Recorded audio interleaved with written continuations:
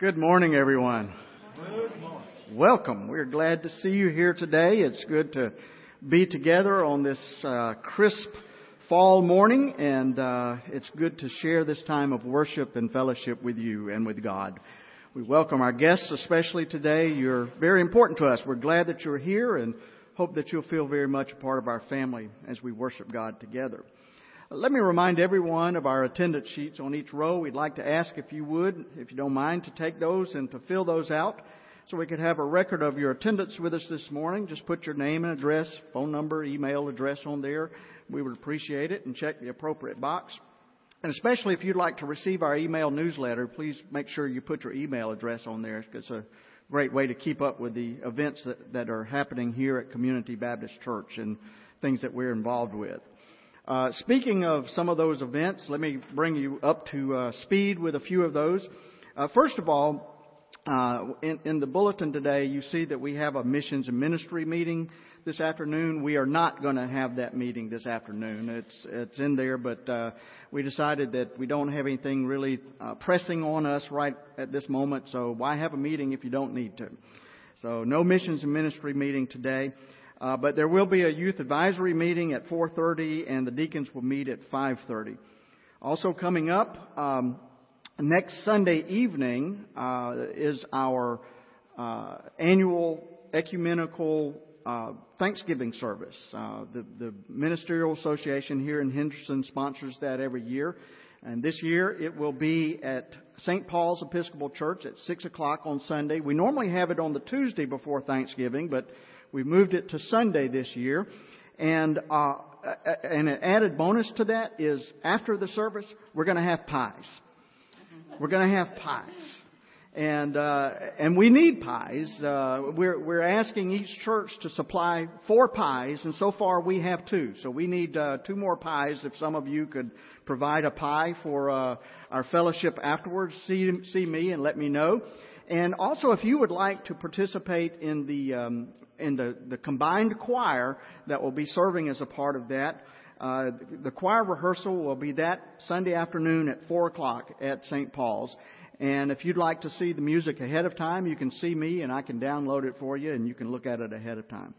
Also coming up next week, a week from tomorrow, we will be having our Upward Awards program. We have one more game next Saturday, one more series of games next Saturday, and we look forward to that. And it's been a great season, and we're grateful for our volunteers who have spent so much effort and time with that. But then our Upwards ceremony will be a week from tomorrow at 6:30, and that'll be at South Middle School. I hope you can be there. The entertainment is Tony Wolf, who is really good, and it'll be a great night. One other thing, the Habitat for Humanity is sponsoring its Holiday Pops, and where's Brittany? There she is. Remind me the date. Is it the 12th? December 12th. December 12th, there's a Holiday Pops. The Owensboro Symphony will be presenting Christmas music, and it's wonderful, wonderful. She will be selling tickets. I will be selling tickets, and there's a competition between us as to who sells the most tickets here. So the tickets will be $15 for adults, $12.50 for seniors, and you can kind of tell you know who if you're a senior or not. You know, there's no particular date. $5 for children, and that's the same too. I'm a child. So you can see Brittany or me for those tickets, and it's a great night to get you in the Christmas spirit. Let's sing now our song of gathering. Rejoice, the Lord is King. Let us stand and sing.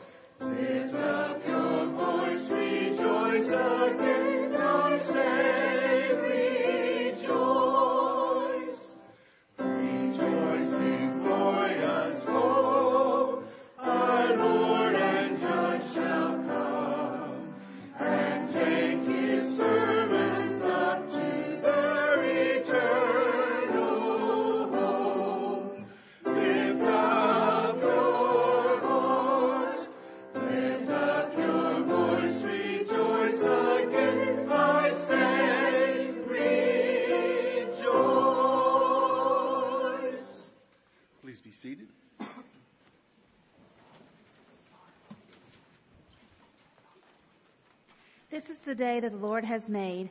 Let us rejoice and be glad in it. Like Miriam, let us sing with gladness, for our God triumphs over evil and oppression. Like Hannah, let us pray with grateful hearts. For the Lord our God, hear our prayers. Like Jacob, let us wrestle with God, for out of such struggles new faith is born.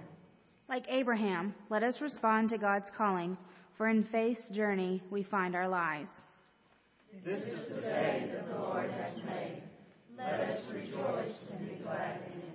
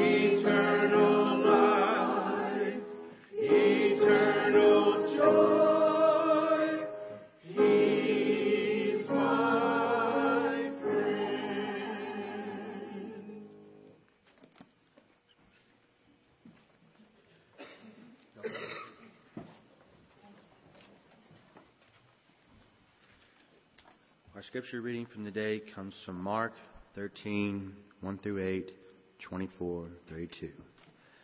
As he came out of the temple, one of his disciples said to him, "Look, teacher, what a large stones of what large buildings." Then Jesus asked him, "Do you see those great buildings? Not one stone will be left here upon another. All will be thrown down." When he was sitting on the Mount of Olives opposite of the temple, Peter, James, John, and Andrew asked him privately, "Tell us, when will this be? And what will be the sign of all that these things are about to be accomplished?" Then Jesus began to say to them, "Beware that no one leads you astray. Many will come in my name and say, 'I am he,' and then they will lead many astray. When you hear of wars and rumors of wars, do not be alarmed. This must take place by the end of the still is to come. For nation will rise against nation, and kingdom against kingdom. There will be earthquakes in various places. There will be many famines. This is but the beginning of birth pangs. But in those after the suffering, the sun will be darkened, and the moon will not give its light, and the stars will be falling from heaven, and the powers in the heavens will be shaken. Then they will see the Son of Man coming in the clouds with great power and glory. Then he will send out the angels and gather his elect from the four winds, from the ends of the earth and to the ends of heaven. From the fig tree learn its lesson. As soon as its branch becomes tender and puts forth its leaves, you know that summer is near. So also, when you see things that are taking place, you know that is near, at the very gates. Truly I tell you, this generation will not pass away until all these things have taken place. Heaven and earth will pass away, but my words will not pass away. But about the day or hour no one knows, neither the angels in heaven, nor the Son, but the only Father. This is the word of the Lord. Thanks be to God.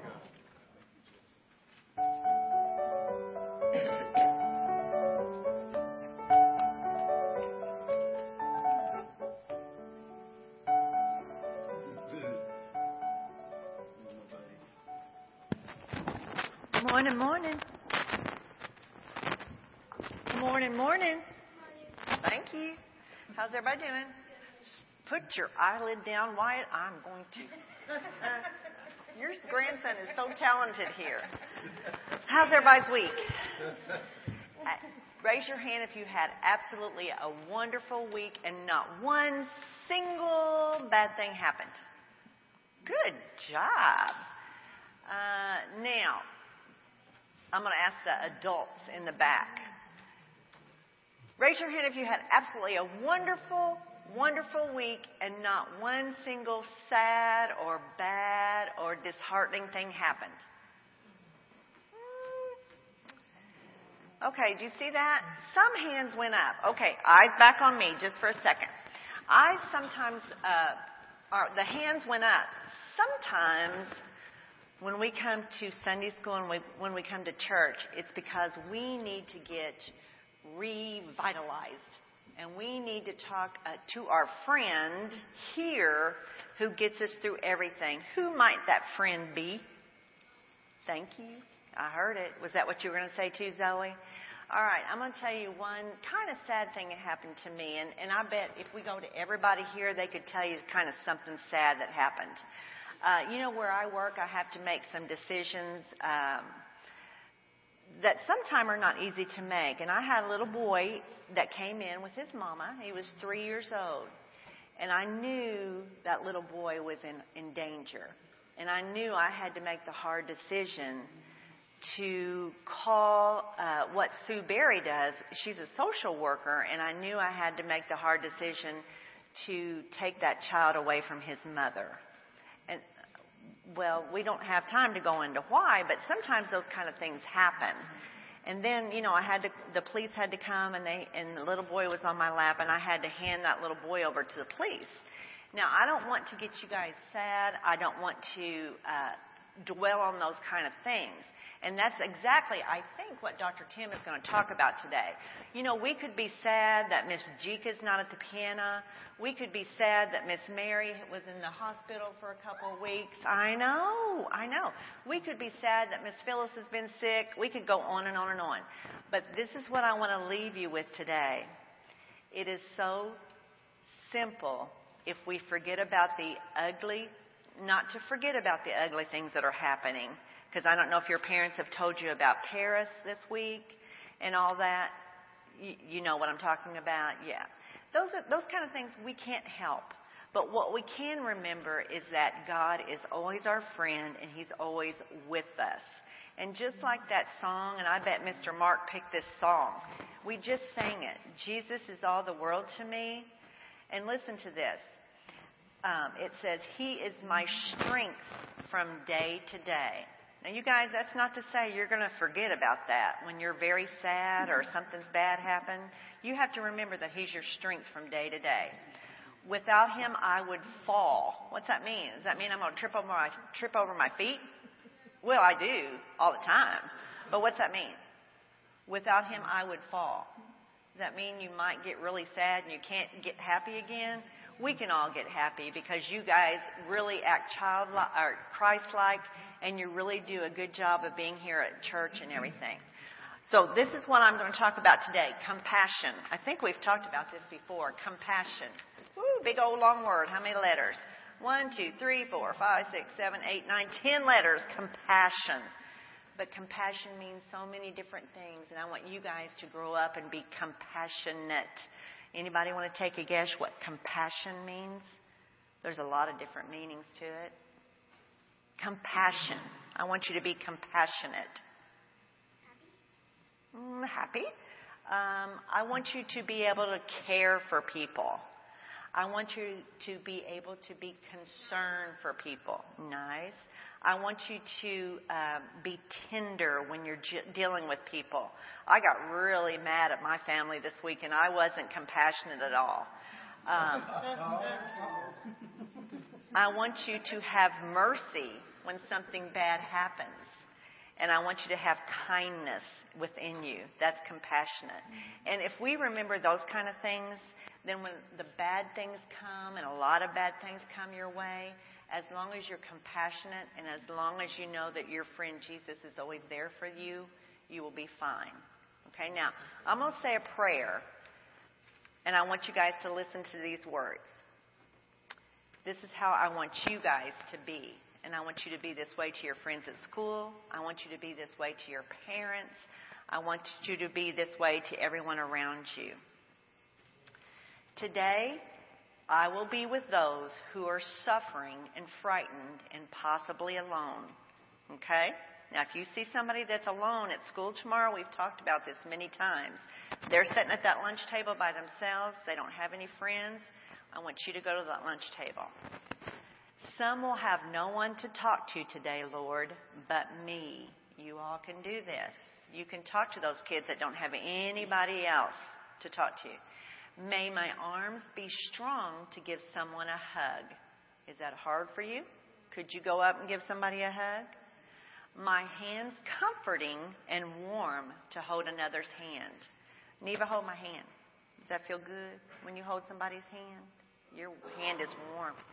May my arms be strong to give someone a hug, my hands comforting and warm to hold another's hand, and through my eyes and my smile, give me a smile. You guys don't know how important your smiles are. And through my eyes and my smile, may someone know I care. Just when you smile, it tells people you care about them. But most of all, Lord, give my heart the compassion and understanding that will calm another's fears. So if somebody's scared, what can you do? You can ask God to give you compassion in your heart so you can say, it's okay, I know you're sad right now, but it'll get better. That's compassion. But most of all, Lord, give my heart the compassion and understanding that will calm another's fear, dry a tear. How does that make you feel when somebody's crying around you? It does. When somebody cries, it's really sad. You can put your arm around them and give them a hug and help them dry those tears. And give strength to face what lies ahead. Now, this is the most important part. I am only one person, Lord, but you and I know one person can and will make a difference in another's life. Did you guys know that God is trusting you all to make a difference in somebody's life? Even as young as you guys are, you can. Did you know that? And very simple, just a smile. And if I can do that for someone today, if you do that, this is what you're going to feel like. And if I can do that for someone today, when my head lies upon my pillow tonight and my eyes close, I will be at peace. The more you do kindness for others, the better off you'll be. All right? And that says, and if I can do that for someone today, when my head lies upon my pillow tonight and my eyes close, I will be at peace. Amen. All right. You ready to go up to Children's Church?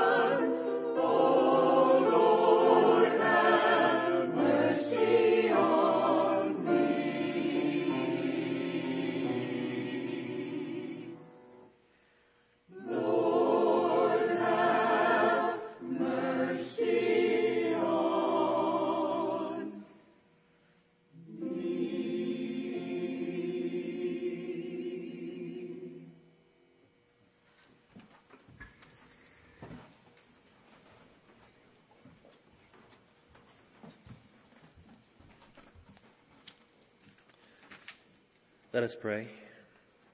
Lord, we give you thanks for the fruits of the earth in the season, for those labors of those who harvest them.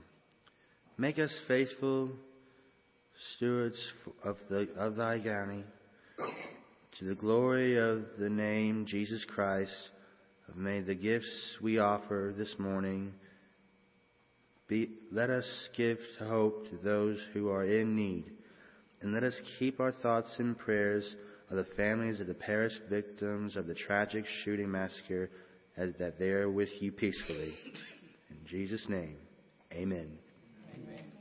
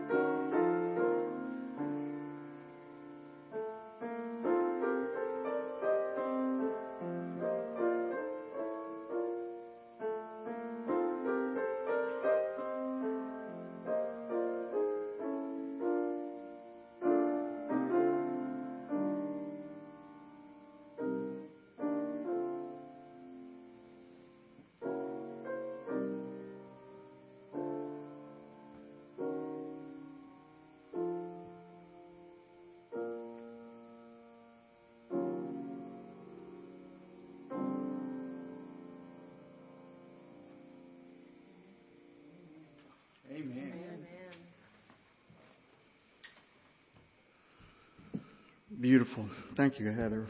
And thank you, choir. Great job. What a wonderful piece and well performed. A priest and a rabbi. See, starting out with a joke. You could tell already. A priest and a rabbi from local congregations were standing by the side of a road holding up signs. The rabbi's sign read, "The end is near." The other sign, on the other side of the road, the priest held up a sign that read, "Turn before it's too late." They planned to hold their signs up for each passing car to read. And so the first car drives by and the driver yells, "Get a job!" Then the second driver drives by and immediately behind the first one, and he yelled, "Leave us alone, you religious freaks!" And then just a few seconds later, from around the curve, the two clergy heard screeching tires and a splash, followed by more screeching tires and another splash. And so the rabbi looked at the priest and said, "Do you think we should try a different sign?" And the priest responded, "Perhaps our sign should read, 'Caution, bridge out.'"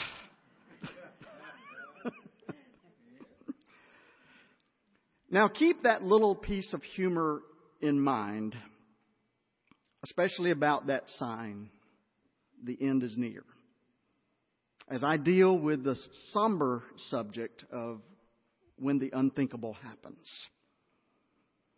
The voice over the radio said, "Vancouver, Vancouver, this is it."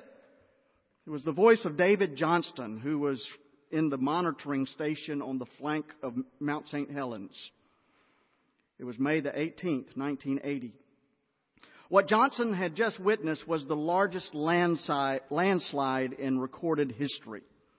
A magnitude 5.1 earthquake had caused a wave of earth and ice to rush down the side of the mountain at 150 miles per hour. And by the time it petered out, the landslide covered more than 24 square miles of forest. But that was just the beginning of their problem. You see, Mount St. Helens is also a volcano, and this landslide basically left this volcano without a cap to keep it sealed.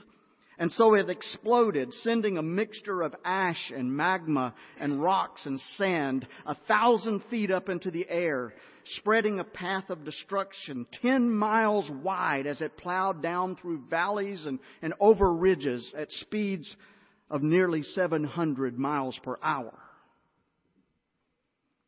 There were 57 fatalities that day, including David Johnson. And here's the thing. The kind of destruction that Mount St. Helens produced that day was unthinkable until it happened. But it did happen, as the unthinkable so often does. Let's consider another unthinkable event. On the morning of August the 28th, 2005, the National Weather Service issued this ominous report. Devastating damage expected. Hurricane Katrina had morphed from a relatively weak Category 1 into a Category 5 hurricane, and it was spiraling straight towards New Orleans. The Weather Service warned that the city would be uninhabitable for weeks, perhaps even longer. Half the houses would lose their roofs. Commercial buildings would be unusable.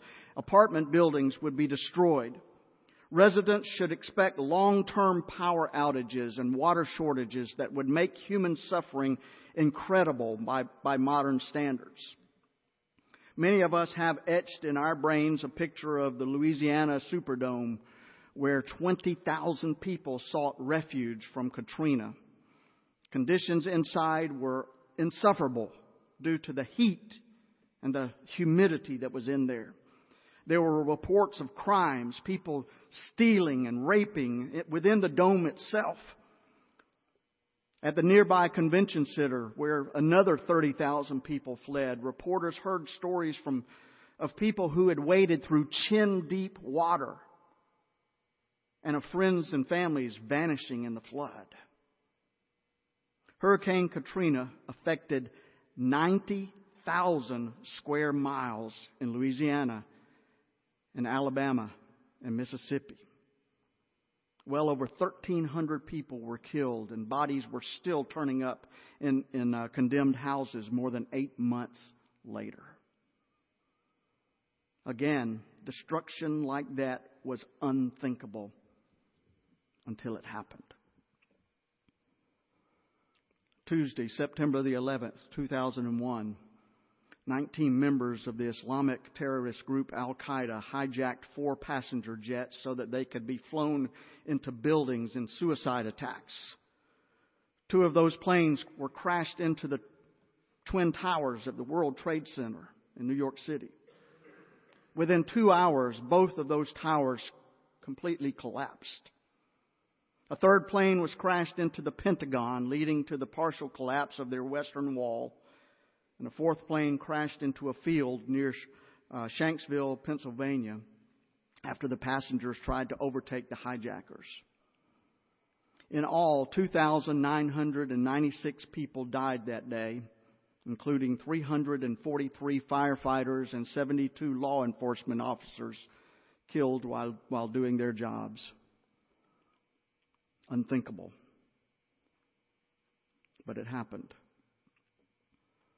And I am sure that no one was thinking of anything more this weekend in Paris than having a fun evening at a soccer match or at a rock concert or strolling through the tourist areas of the city when people who were intent on destruction and death suddenly set off bombs and opened fire with their guns, killing 129 innocent people and injuring 352 more.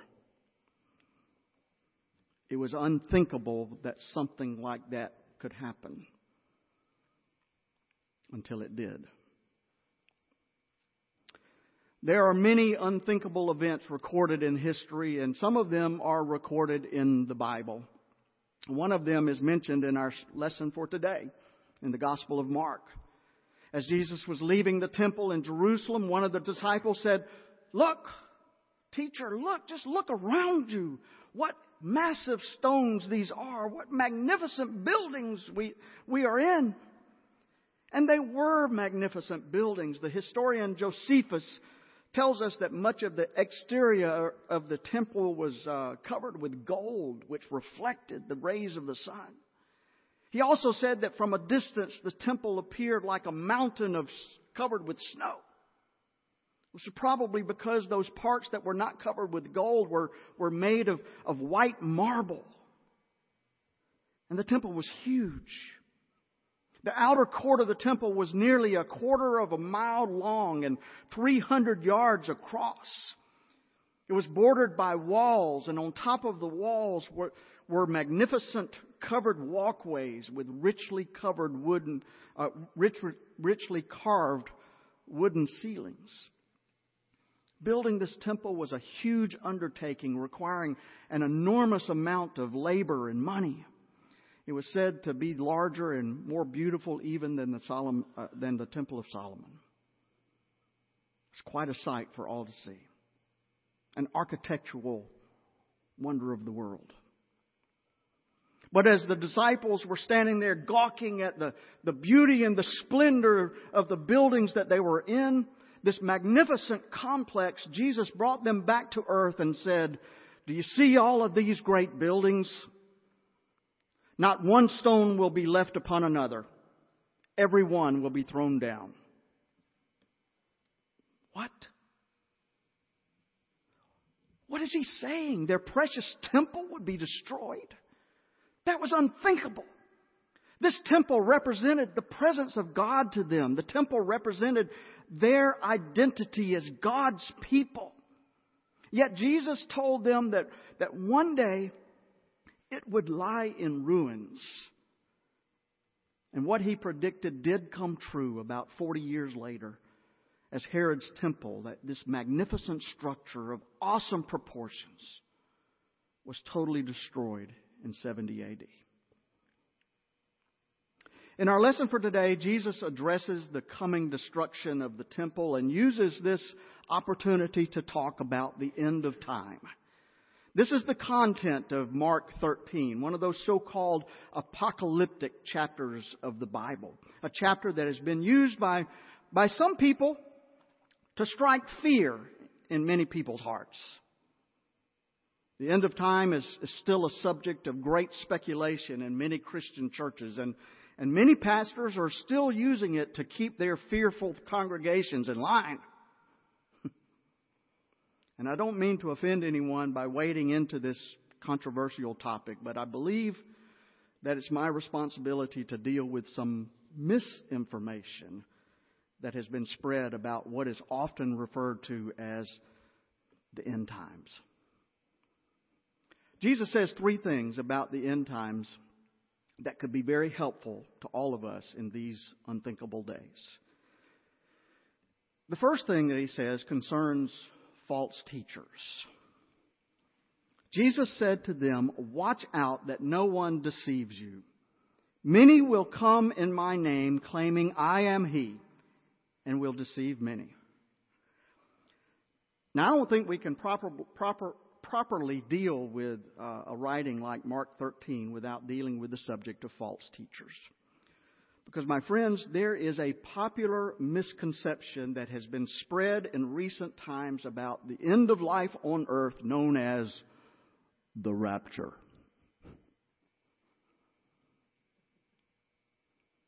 As theologian Marcus Borg points out, most Christians throughout history never even heard of the rapture, and with good reason. You see, the very word rapture and the notion that it embodies are a modern innovation going back less than 200 years. Nobody had even thought about the rapture until the 1800s.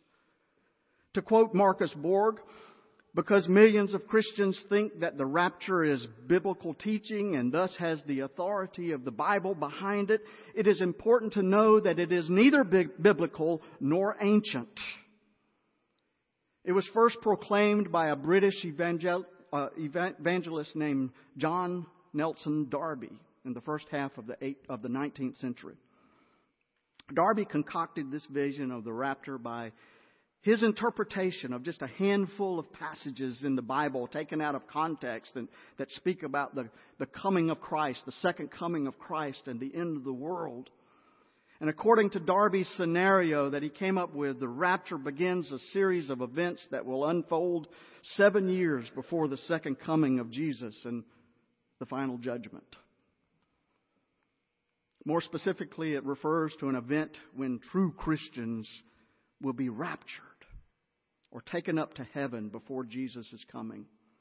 And those who are raptured, he says, will be spared the tribulation, the horrible suffering, the wars, the devastation that face those who are left behind. As you have probably already guessed, the rapture is the premise of a series of novels appropriately titled the Left Behind series by Tim LaHaye and Jerry Jenkins.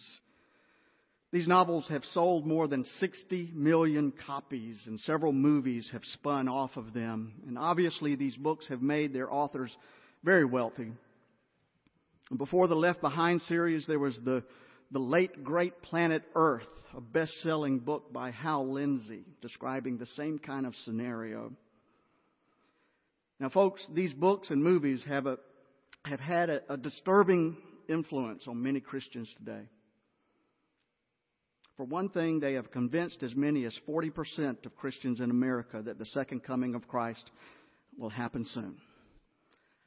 And they have stirred up so very much fear among many impressionable readers. Those who espouse these kinds of concerns seem to confuse fear with faith. And arousing this kind of fear in people seems to be both easy and profitable. But folks, let me tell you something. This is quite different from the faith that Jesus instills within His followers. In fact, the constant admonition of Jesus is this: do not be afraid. Fear not. He says it over and over and over and over again. Do not be afraid. But that's just the first thing that Jesus warns about in our scripture for today. He warns about being led astray by false teachers. The second thing that Jesus warned against was misinterpreting contemporary events such as wars and natural disasters as indicators that the end is near. He says, when you hear of wars and rumors of wars, don't be alarmed. Don't be alarmed. Such things must happen, but the end is still to come. Have you ever heard of a generation when there were no wars? Have you heard of any generation in history where there were no rumors of wars? They are always here. There have always been natural and made-man disasters, and there always will be. Fortunately, especially in our country, we are better protected against such disasters than any generation that has ever lived. And when you think about it, we've never really experienced a disaster in the scope of those experienced by other nations and in other generations. For example, on July the 5th, 1201, the year 1201, in Egypt and Syria, the deadliest earthquake in recorded history struck. This disaster rocked the eastern part of the Mediterranean and killed, listen to this folks, over 1.1 million people in a matter of seconds. Nearly every city in that region felt the effects of this earthquake. Then there was the bubonic plague that killed almost a third of the population of Europe when it struck between 1347 and 1350.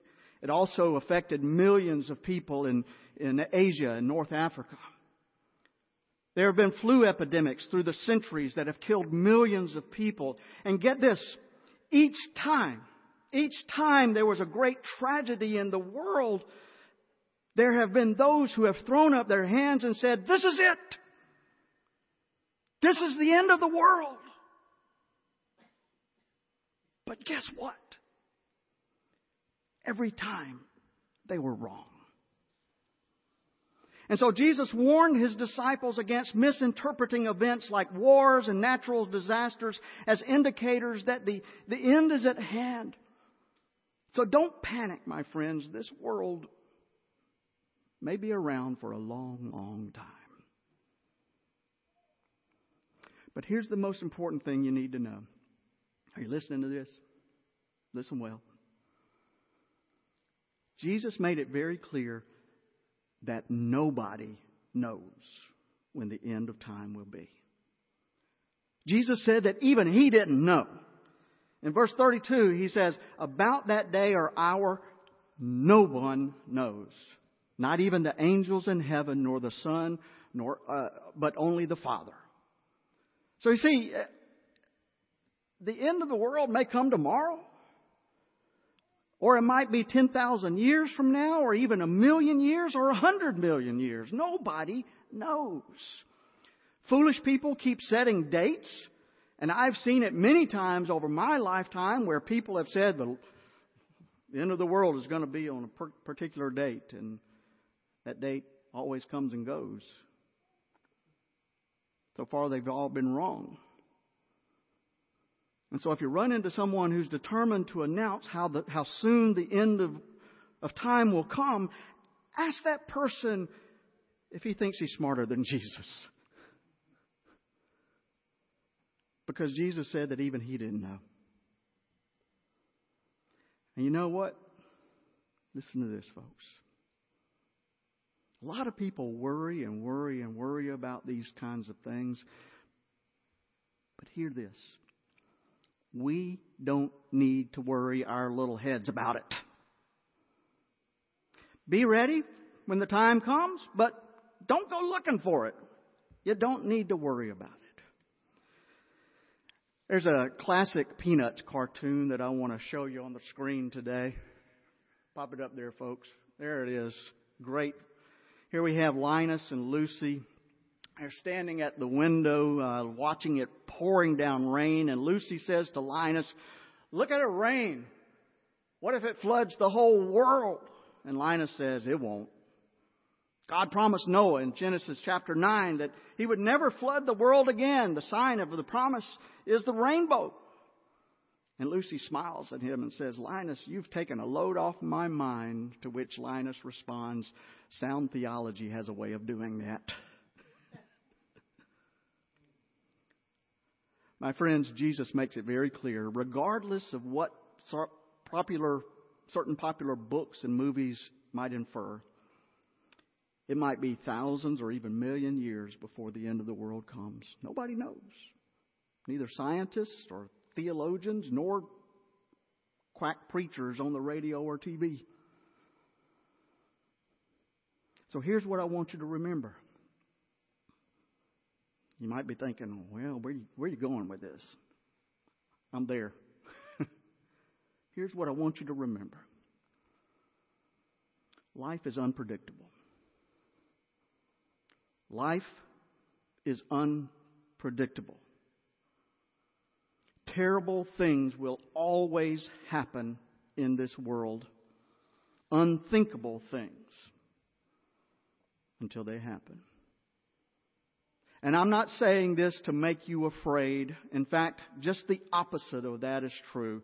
Because I want you to know that regardless of what comes your way, regardless of what happens in this world, regardless of what war there is or terrorist act or what natural disaster affects us or what personal tragedy we may encounter, regardless of what comes, God will never leave you nor forsake you.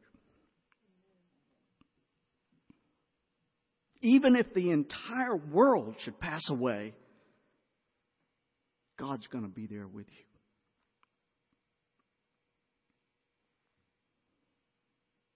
It is said that during the making of the classic movie Ben-Hur, actor Charlton Heston had to learn to drive a chariot. It's part of the race scene there. And it's probably the most exciting scene ever filmed up until that time. And so he had to learn how to drive this chariot. Never done anything like this before. And after weeks of chariot lessons, Charlton Heston came to the director and said, "I think I can drive the chariot all right, but I'm not at all sure that I can win the race." And the director responded, "You just stay in the race and I'll make sure you win." My friends, that's what Jesus' message is to us in every time of trouble.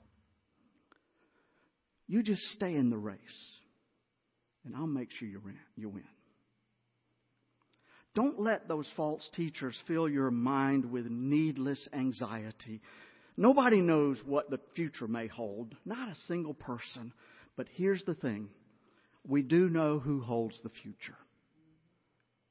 God holds the future.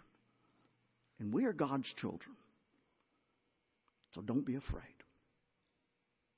God is with us. Now, just to conclude my sermon, I want to show you with one other little word of wisdom. I want to show you one last cartoon.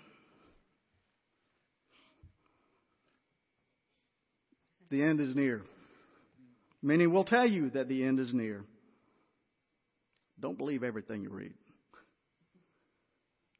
Just trust in God in all things, in all times, because God is always with you. Amen.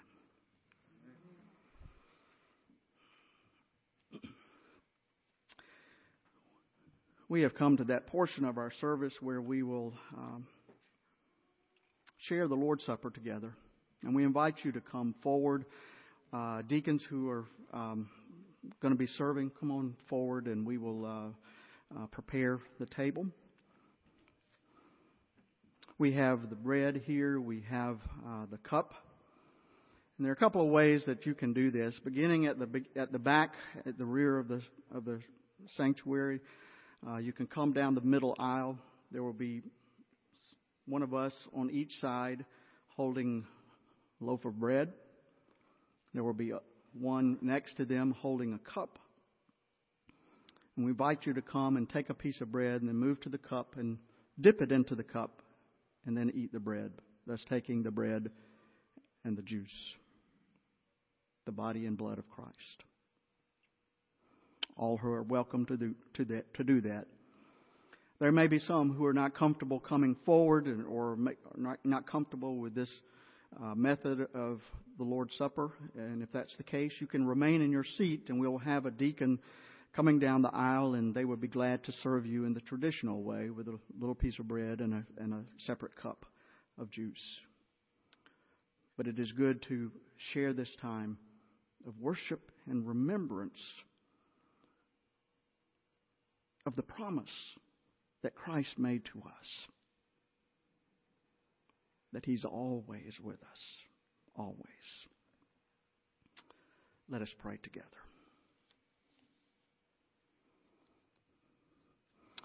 Oh God, we are about to observe Holy Communion, which enables us to commune with you and with one another. One thing that communion also allows us to do is to commune with sisters and brothers all over the world. Some who celebrate a beautiful day like we have here in Henderson today. Others who grieve deep loss as the unthinkable has happened. We pray for our brothers and sisters in France. We pray for comfort to sweep their sadness and anger away.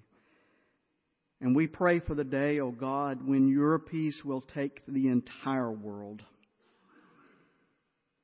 Until that day, we strive for peace in our own little worlds because we want to be followers of you, not just admirers.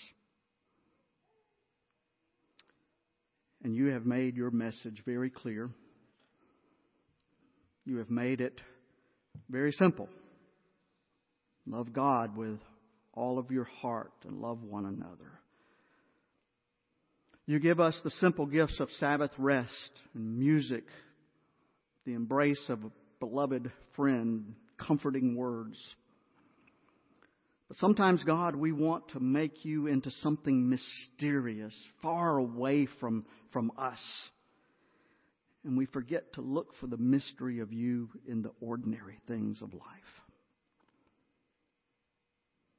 And so when we hold out our hands today, give us an ordinary piece of bread. And through it, remind us of the extraordinary gift of your broken body. And when we hold the cup today, give us some plain old ordinary grape juice. And through it, remind us of the extraordinary gift of your blood that has been poured out for us. And through them both, O God, through all of our lives, may your simple words be the most profound words that we hear. God is love. God is love. God is love. Amen.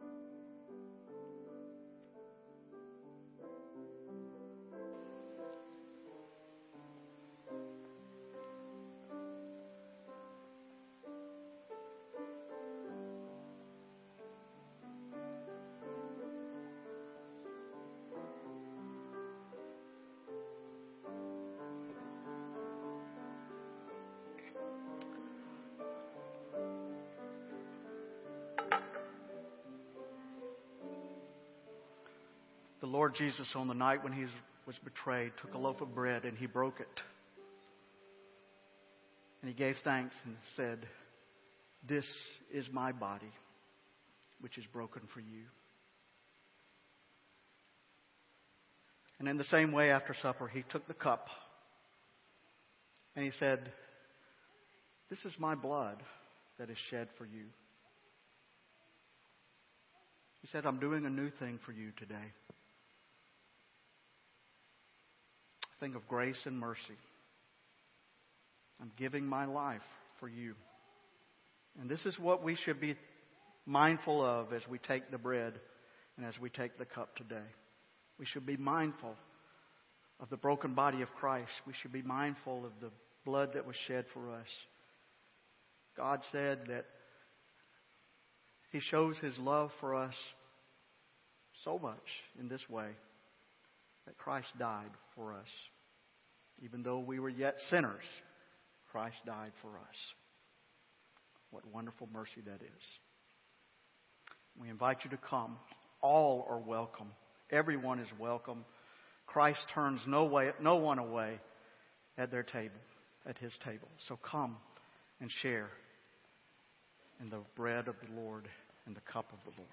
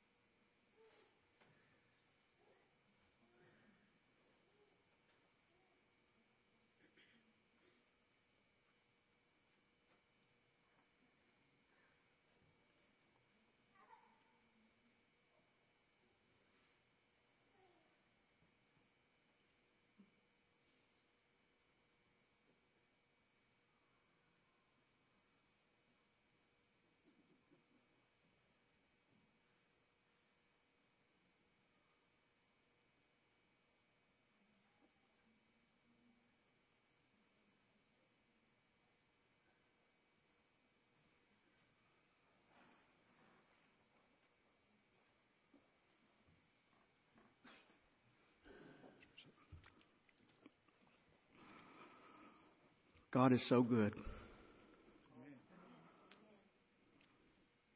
And God is always with us. Through the good times, He celebrates with us. Through the hard times, as Mary was talking earlier, He is compassionate. He suffers with us. And that gives us strength. And we are so grateful today to be able to commune with one another and to acknowledge what God has done and continues to do in our life each day. God gives us strength. Let us sing together our closing hymn, Burn in Me, Fire of God.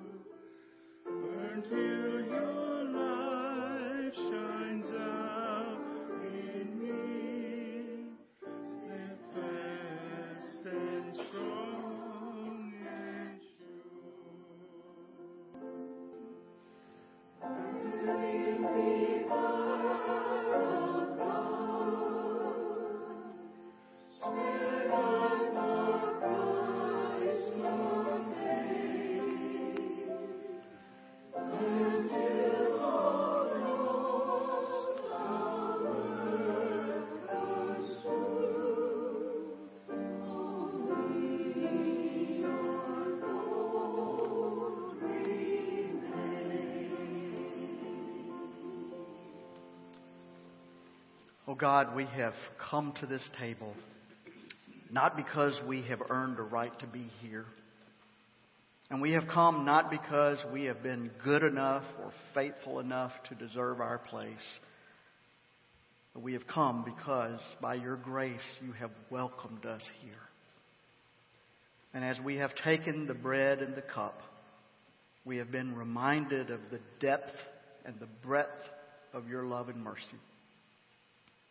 And now, as we go from this place, finding the wisdom to live a vision of your kingdom in our lives, we pray. Help us to see that kingdom whose doors are open to everyone, to all who would enter.